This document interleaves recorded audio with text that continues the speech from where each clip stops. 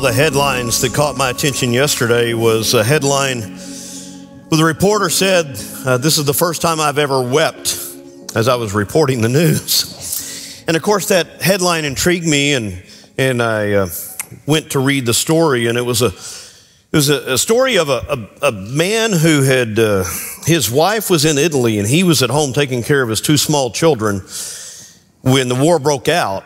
And so because he was of the age that he could not leave and he did not have anything, a place to take his children, he contacted his wife in Italy, and she started heading toward the border between Poland and the Ukraine. And his desire was simply that the authorities would let him to take his children to the border to let his wife pick them up.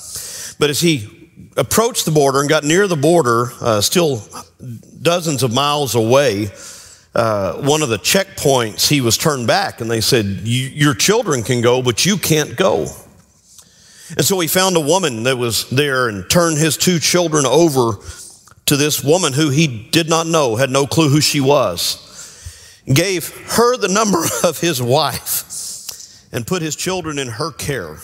She was to be the guardian of his children until hopefully they could reach safety across the border with Poland and find his wife there. Well, eventually she was able to get the children through the border and into Poland. And as she got into Poland and contacted the children's mother, they found out that she was near.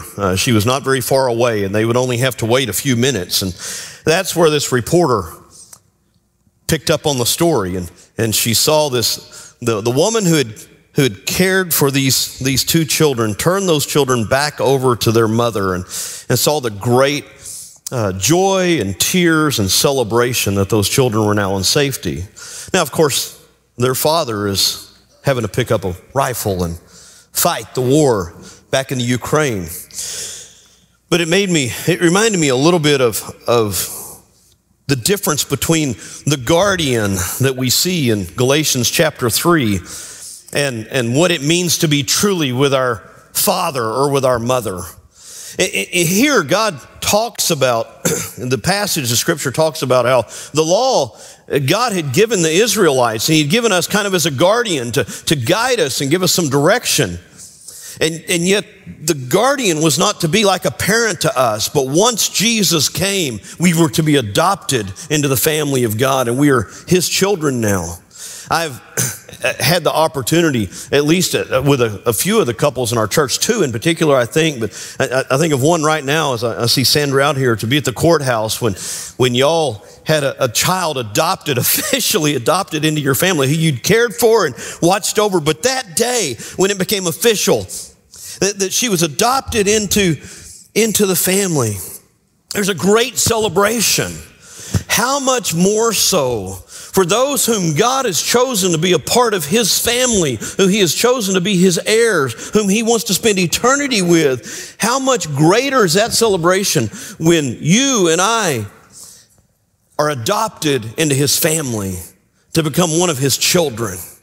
What a special celebration that day is. And that's what Paul talks about here in Galatians chapter 3. There's a movement, kind of a chiasm, if you're familiar with that term, where Paul begins to talk about the promise made to Abraham, and then he begins to talk about the law that was given to fulfill that promise. And he talks about the role of the Son of God to fulfill the promise that was made to Abraham. And then you have right in the middle of it a particular statement that is a turning point. And then Paul goes on after that to once again talk about the role that the Son of God played. And then he talks about another angle of a look at the law. And then he talks about the promise to Sarah.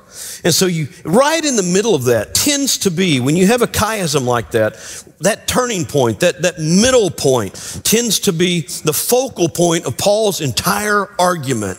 That's what he's trying to communicate more than anything else to the Galatians in this theological argument from the beginning of chapter 3 through the end of chapter 4. That's where we are today.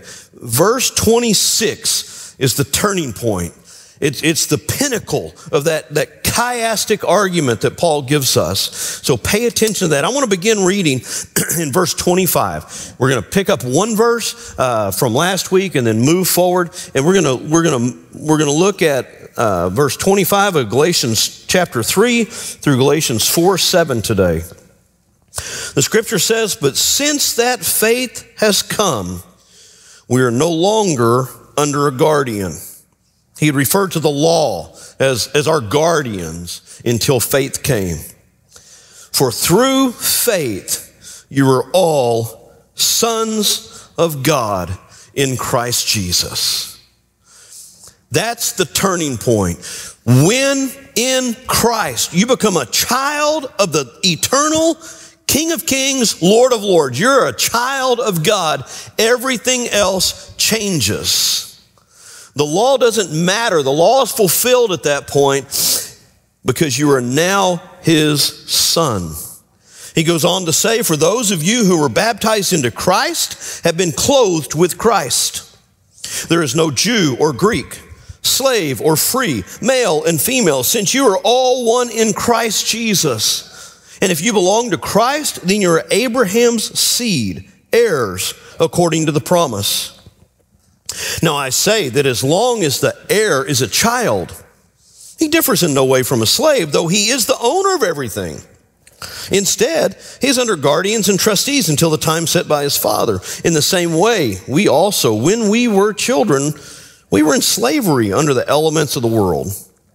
When the time came to completion, God sent his son, born of a woman, born under law, to redeem those under the law so that we might receive adoption as sons.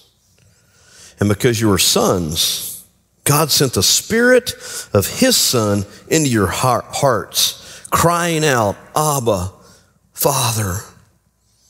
So you're no longer a slave, but a son. And if a son, then God has made you an heir. What an incredibly beautiful passage of Scripture. And I want to walk through that with you as we normally do and break this down. Really, verse 26 lays the foundation for everything else Paul wants to say. That's the turning point. And then he moves to the next part of his argument where he begins to talk about how that is fulfilled in Christ. In verse 27 through 29, he speaks about the new identity that we have. In verses 5 through 7, he talks about how we're members of a new family. And he fleshes that out a little bit there in the middle in verses 1 through 4. But walk with me through this. The first thing that I want you to get in verse 26 is that once we are adopted into the family of God, once we put our faith and trust in Christ, we have a new status. We are no longer under the power of the enemy. We're no longer under the rule of the ruler of this world. The Ephesians 2 passage that was read at the beginning of the service. It says that you once were dead in your trespasses and sins. You once were under wrath. You once were controlled under the kingdom of evil. But God, rich in mercy, because of his great love that he has toward us, sent his son. But God, the movement of God, what God did is what makes the difference. God's choice, God's sending his son makes all the difference. And he gave us a new status. In Colossians, Paul put it a little bit differently. He says, you were transferred from the kingdom of darkness into the kingdom of light because of what God has done. You have a new status. Your status is that of a son of God. Paul often uses the term son of God in his writings. And in almost every case, in fact, in every other case, I think he had only used it twice in Galatians up to this point. He used the son of God to refer to Jesus. Now here he puts it in the plural and he says that we become sons of God. Certainly we are not sinless, perfect sons of God as the second person of the Trinity. But we have been adopted into the family of God so that we have a position of sonship in his household. We become a part of the household of faith. We become sons of God. We're no longer a slave. Because of that, we're no longer under the law. We are now his sons.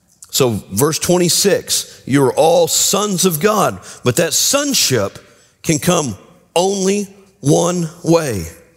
Sonship cannot come through obedience to the law. Sonship only comes through faith. There is no other way. Sonship does not come by heritage or inheritance of a family name. And so the Jews at this point had to understand that they were not automatically ushered into the kingdom of God because they were born Jewish. Any more than someone today who was born into a home with two believing Christian parents. Maybe they're Baptist or they're Methodist or they're Catholic. That does not make that child a Christian. You are not ushered into the kingdom of God because of inheritance or because of your name. You're not ushered into the kingdom of God because you do good deeds. The only hope that you have to be ushered into the kingdom of God, to become a child of God, is through faith. In John chapter 1, verse 12, he says, but all who did receive him, he gave them the right to be the children of God. To who? The end of John 1:12 says, to those who believe in his name. It is by faith in Jesus Christ as the eternal Son of God, as the King of Kings, the Lord of Lords, the Savior, believing who he is and trusting in him as our Lord. It is only through faith that we become a son of God. There's no other way. Because of God's grace, he's granted us that privilege to join him. And it is only in Christ that we become a son of God. There at the end of verse 26, you are sons of God in Christ. There is no other way to become a child of God. There's no other door. There's no other entrance. Jesus said, I'm the way, the truth, and the life. No one comes to the Father except through me. It is through Christ, by Christ, in Christ that we become children of God. There's no other way. There's no other hope. There's no other religion.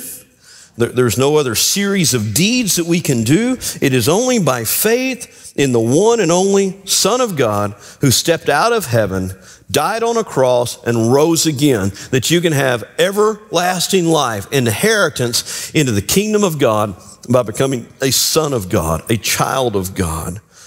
And so you see that turning point in Paul's argument here in verse 26. Through faith, you are all sons of God in Christ Jesus.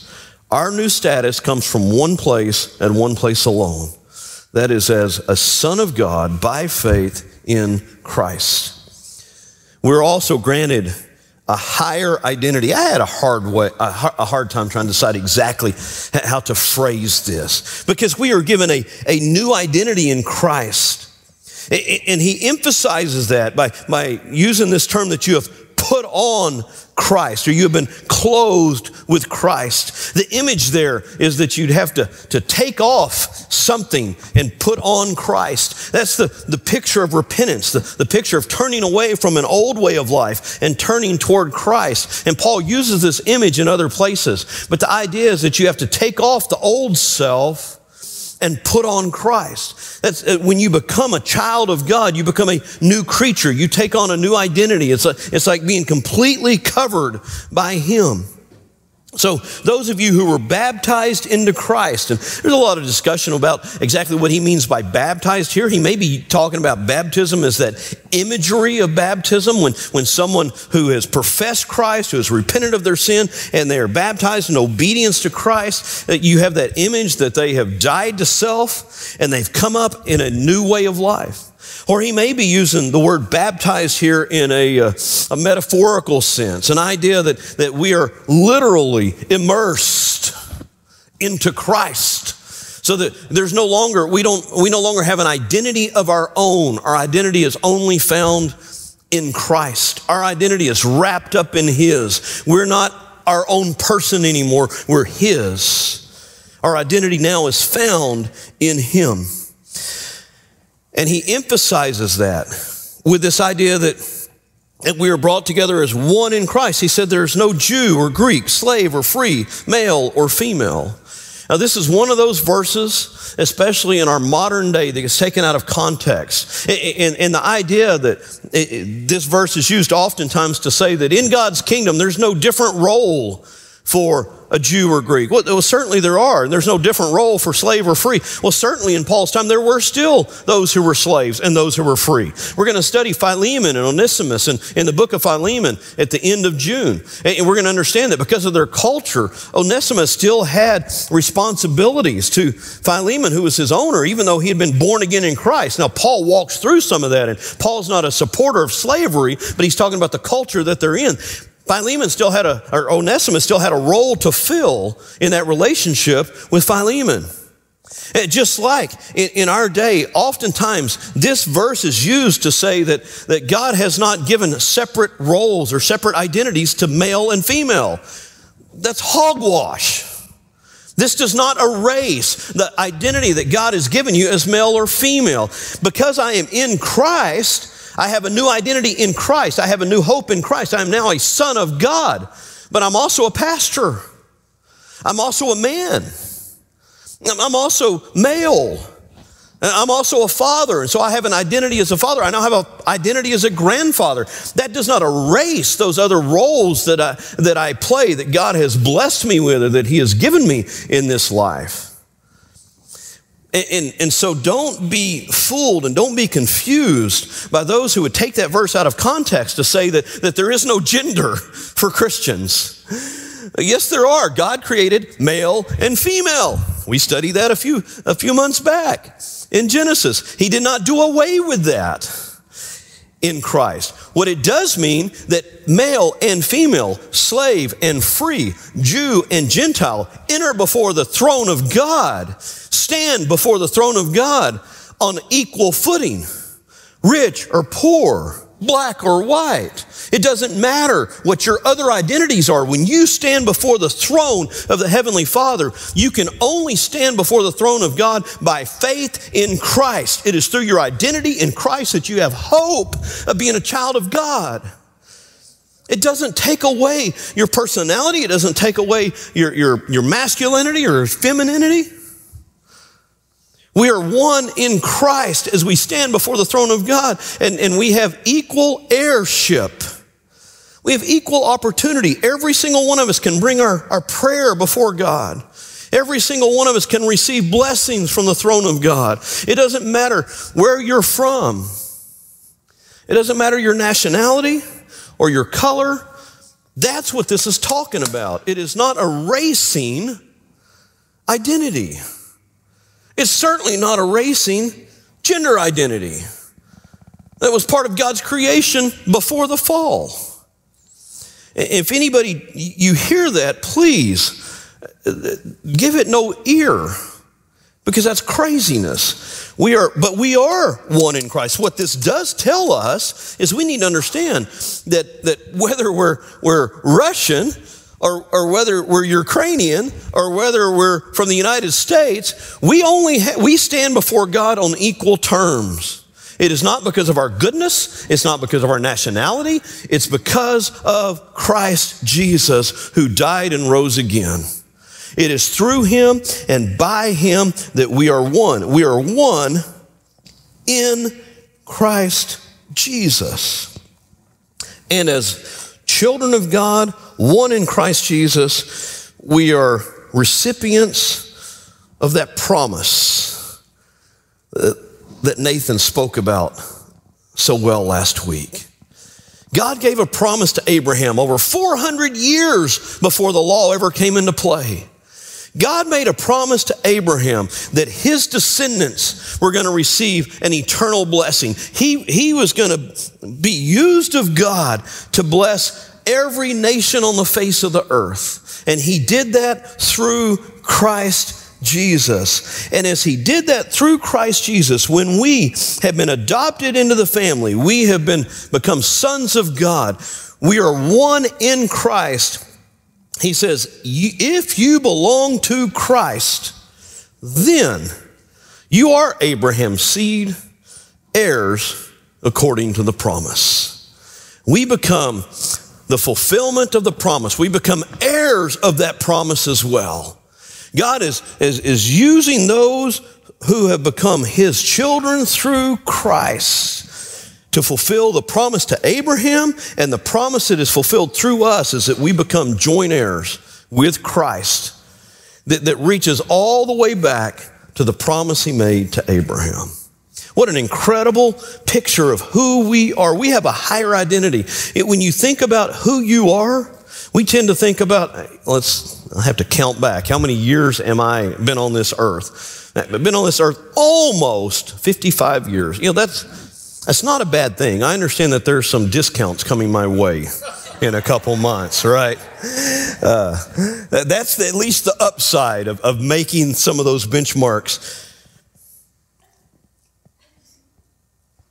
But my family tree, by faith, extends far beyond those 55 years. I've become a part of the fulfillment of that promise that God made to Abraham. I've become an heir to that promise, an eternal promise that is greater than the law. And remember why Paul is making this argument? He's making this argument because the Galatians were turning back to the law, and they were kind of setting aside the freedom and the joy that came in being a son of God and being adopted in his family. And they were saying, well, okay, that's all good, but you still have to do this, this, and this, and this. Paul's telling them, you are a child of God. You're no longer a slave. You're no longer enslaved to the law. You now are his child forever. And because we're his child, his children forever. And then he fleshes out that discussion a little bit. Verses 1 through 4. I say that as long as an heir is a child, he differs in no way from a slave, though he is an owner of everything. So it's funny how Paul puts that. He says, as long as an heir, so now you become an heir of the promise, you're a son of God. If you're a child, you're still kind of under the direction of your parents like a slave would be, except in one way. You're now an heir. You're now a recipient of the promise. You're owner of everything. And so as a child of God, we gain ownership into the kingdom of God. Instead, it says they're guardians and trustees until the time set by his father. In the same way also, when we were children, and here Paul was referring to the idea of children as those who were kind of under the control of God, under the law. Even though they were Jewish, they were still under the law. They were in slavery under the elements of the world. Until when? When was the time when they could step out from under the slavery to the law and truly rejoice in the promise that was made to Abraham? Rejoice in the fact that they were sons of God. He says, when the time came to completion, God sent his son, born of a woman, born under the law, to redeem those under the law, so that they might receive adoption as sons. Here's the third emphasis that I want you to see here. It's this picture of family. The most prolific picture of the church in the New Testament, where the language is most prolific in its metaphor of the church, is the picture of family. When we speak of an image of the church, as I work through this in my dissertation, oftentimes the first place we go is we talk about the body of Christ. Well, the image of the body is only really used in a handful of Paul's letters, especially in Corinthians and in Romans. You see the image of the body, and you see the image of the head, Christ as the head in Colossians and Ephesians. That's really it. The church is sometimes referred to as the temple of the Holy Spirit. That language is used even less. Paul uses it a little bit in Corinthians, and Peter uses it in 1 Peter. But the language of family is used throughout the New Testament. God is continually referred to as our Father. All throughout the New Testament, believers refer to each other as brothers or brothers and sisters in Christ. And here we have this beautiful image of the family of God as this eternal kingdom, the church of God, this image of family that we are adopted into God's family as sons of God. It came through redemption by God's Son, Jesus Christ. You see that as in verse 4 that I just read. When the time came to completion, God sent his Son, born of a woman, born under the law, to redeem those under the law. It is through Jesus that we can be redeemed from our sin, recovered from our old way of life, purchased by his blood. You all know how much adoption cost. Those of you that have been through it understand the high price of adoption. Whatever you paid to adopt a child doesn't even compare to the price that God paid for you. He paid the price of his one and only Son, Jesus. He died so that you and I could be adopted into his family. We were redeemed by the blood of Christ so that we could be adopted into the family of God. And then we were just that, adopted as sons, received into his family in a way that can never be revoked, adopted by God. Read on with me. And after he adopted us, verse 6 says, because you are his sons, God sent the Spirit of his Son into our hearts, crying out, Abba, Father.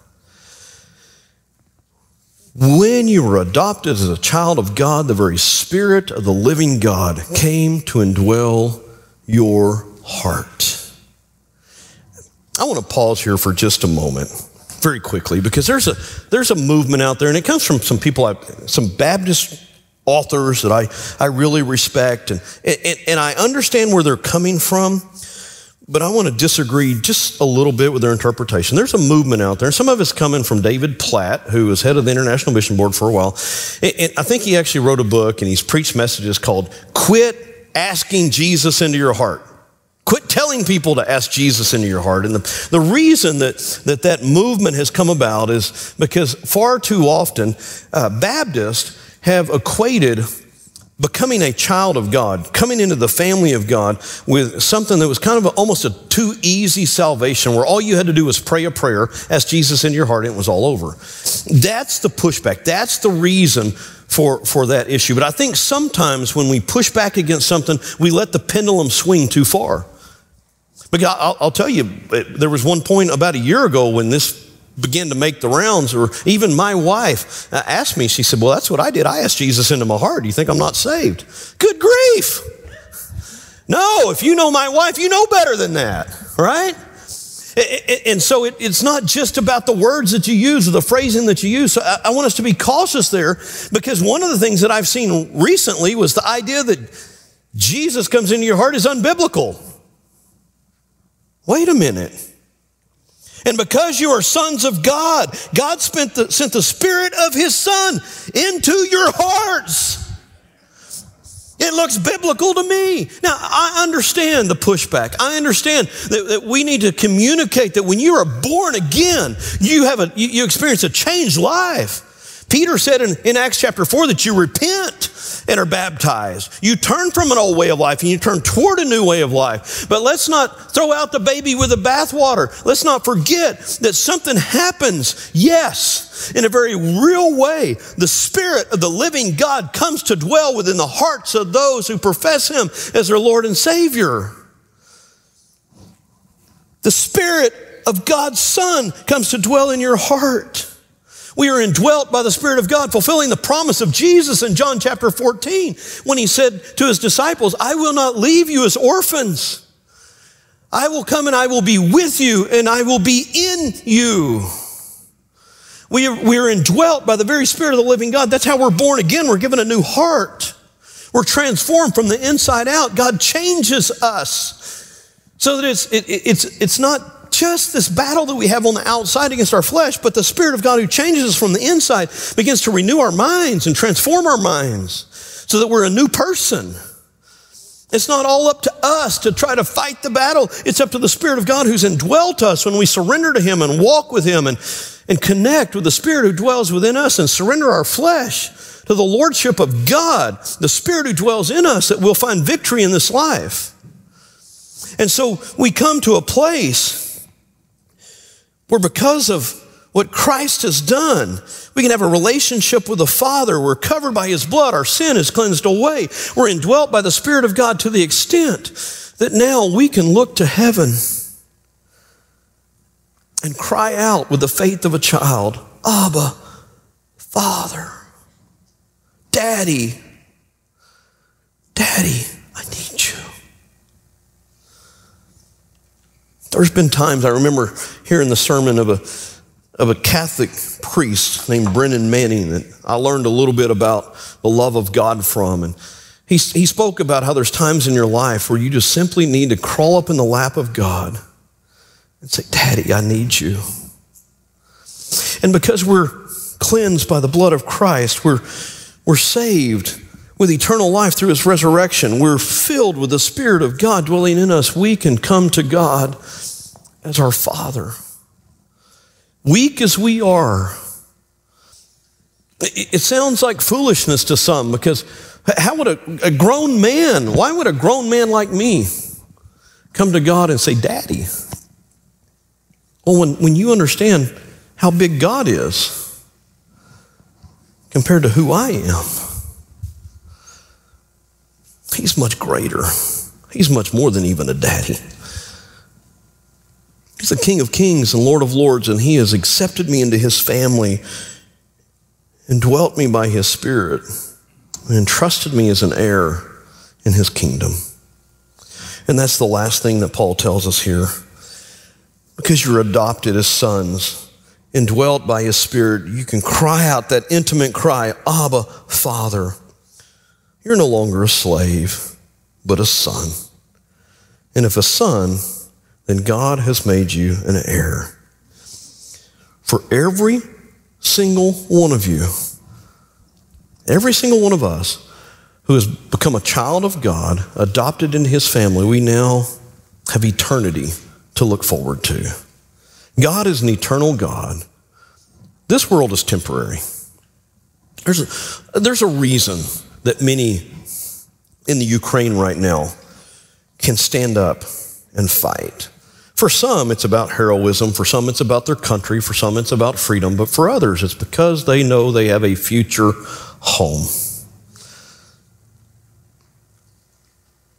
Right now, we're speaking each day and with John Wilson and praying for Susan. And Susan's struggling right now, church. You can pray for John. He's one of our deacons and his wife. She's been in the hospital for almost a week now, I think, maybe a little over a week. And it's just a difficult time for them.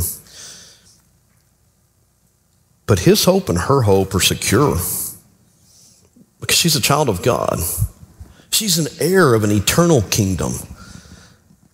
And just like Katie, my daughter, when Susan, at some point, when she takes her last breath on this earth, she's going to wake up in the presence of God because she's an eternal heir, not in her own strength. It wasn't her goodness that made her an heir. It wasn't her lineage that made her an heir. Paul says, God made you an heir. He gave you eternal life. He extended the promise that He'd made to Abraham to each and every person who would put their faith in Christ. Just as Abraham believed God by faith and it was counted to him as righteousness, so also every one of us who believes Christ by faith becomes a recipient of the promise. We become an heir to the eternal kingdom of God. That is the difference that God made when He sent His Son so that you could be adopted into His family. Amen. If you don't have that assurance, you say, Pastor, I've never put my faith and trust in Christ. I've never walked forward and obediently followed Him in baptism. I haven't put aside my old life to become a Christian. If you haven't done that and you don't have that assurance, I plead with you in the next few moments, Put your trust in Christ and Christ alone for eternity. Come talk to me. Come talk to Nathan about it. We love to tell you how you can become a part of that family of God that's an eternal family. You've been listening to a Sunday morning message from our services here at First Baptist Watauga. Our family's mission is to exalt the Savior, equip the saints, and evangelize the lost. If you want to know more about First Baptist Watauga or need to reach out to us for prayer, go to fbcwatauga.org and let us know. In all things, to God be the glory, honor, and praise.